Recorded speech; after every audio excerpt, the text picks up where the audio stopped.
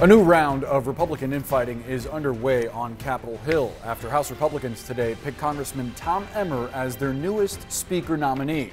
Emmer is the party's third Speaker designate in 3 weeks. During a roll call a short time ago, some 26 members voted against him.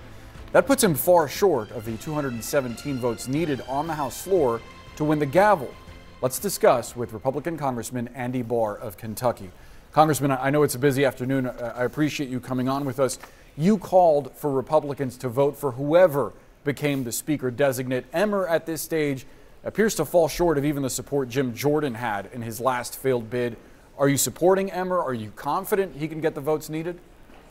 I am supporting Tom Emmer. Am I confident that he's going to get there? Certainly hope so, but different candidate and same problem.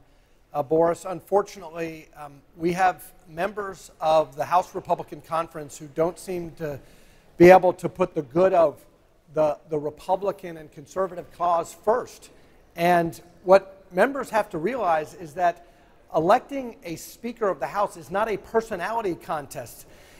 Members have to put aside their own particular differences with every little issue that each of these men have. You know, I supported Speaker Kevin McCarthy. Did I agree with Kevin McCarthy on every little tactical decision or every issue? No. I then supported Steve Scalise. Did I agree with Steve Scalise on everything? A lot, but not everything. And then I supported Jim Jordan. Did I agree with Jim Jordan on every minor detail of his policy agenda or his tactics? No, I did not. And same with Tom Emmer. But the bottom line is our strength in our majority is unity. When we are divided, we might as well have Hakeem Jeffries and the Democrats control the Congress. When I go back to Kentucky's 6th Congressional District, my constituents, Republican, Democrat, conservative, liberal, moderate, they just want us to do the work of the American people. We can't do that without a Speaker of the House. Congressman, members of your conference have argued that he isn't conservative enough. He's actually being attacked by Donald Trump on social media, calling him a rhino, a Republican in name only. Do you think Tom Emmer is the right candidate for where your party stands right now? Kevin McCarthy was the right candidate. Steve Scalise was the right candidate. Jim Jordan was the right candidate. Tom Emmer is the right candidate. We need to get 217 votes. We need a majority. Look, if you support the MAGA agenda, if you support the conservative agenda, if you support a Republican majority agenda, we have to have a speaker. And unity is the only way we go forward on this.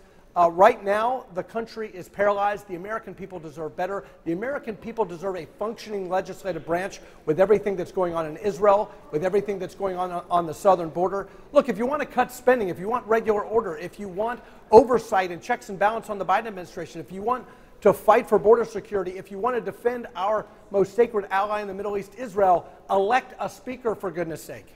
So what happens if Emmer's bid fails? I mean, you mentioned the issues Congress is facing. The government is set to shut down in like 20, 25 days. Exactly. The American people are exasperated. Frankly, the vast majority of Republicans in Congress are exasperated because we have a different handful of Republicans who can't take yes for an answer. And so we just move on to the next one, and the work of the American people doesn't get done. To be fair, 26 is more than a handful. So what happens next if he doesn't get to 217? Well, you move on to the next person. And, you know, we had 9 candidates who ran for Speaker. Surely we could find one within the 9 after McCarthy and Scalise and Jordan weren't good enough for some people. Look, there's actually only one individual in our conference who got the closest to 217, and that's still Kevin McCarthy, by the way. I support Tom Emmer until he no longer wants to be Speaker. We have to unify around someone. But look, my message to conservatives and Republicans all around this country, whatever kind of flavor you are, is that you owe it to your philosophy to win. And the dysfunction in the Republican Party right now seems to be saying, we want to lose. That is crazy to me. We were elected as a majority to govern, and we are not doing that right now. And so I am imploring my colleagues to stop this and elect a speaker so that we can get back to governing. We've heard from some of your colleagues that have expressed feedback from constituents, many of them getting an earful. Are you concerned from what you're hearing from constituents that this could hurt your party going into 2024? Look, I want conservatives to look themselves in the mirror. Do you want a majority or do you not? You know, there is a way out of this. If we don't elect a speaker, there is a way out of this, and that is that the American people will fire us. We don't want that. We want to continue and grow our majority. I believe we can do that. I believe we should do that. I think it's good for the country to have checks and balances. Look, if you just want to turn the government back over to all Democrat control with no checks and balances, then continue to refuse to elect a speaker. So the answer to me is very, very simple. All of these men that we put up, and there's plenty of women in our conference who could do the job well also, they are all Republicans. They are all conservatives. Elect one of them so that we can all get back to the business that we were elected to do. We should point out there is another path potentially, but it's not one that it seems many in your party want to follow, and that is potentially working with Democrats to give expanded powers to the interim speaker, Patrick McHenry. Is that something you're willing to pursue if Tom Emmer's bid falls apart? No, I think we can get 217, but here's the reality for those who are blocking it, and I voted for every one of them. The reality for those who are blocking us getting a speaker is that that is probably what would happen if we keep on this course. So you can choose.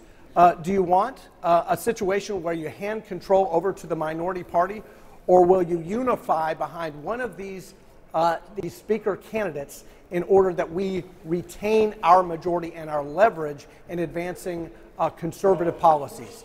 If you won't do that, then we're not going to advance the conservative cause. Congressman Andy Barr, we have to leave the conversation there. Thanks so much for your time. Thank you.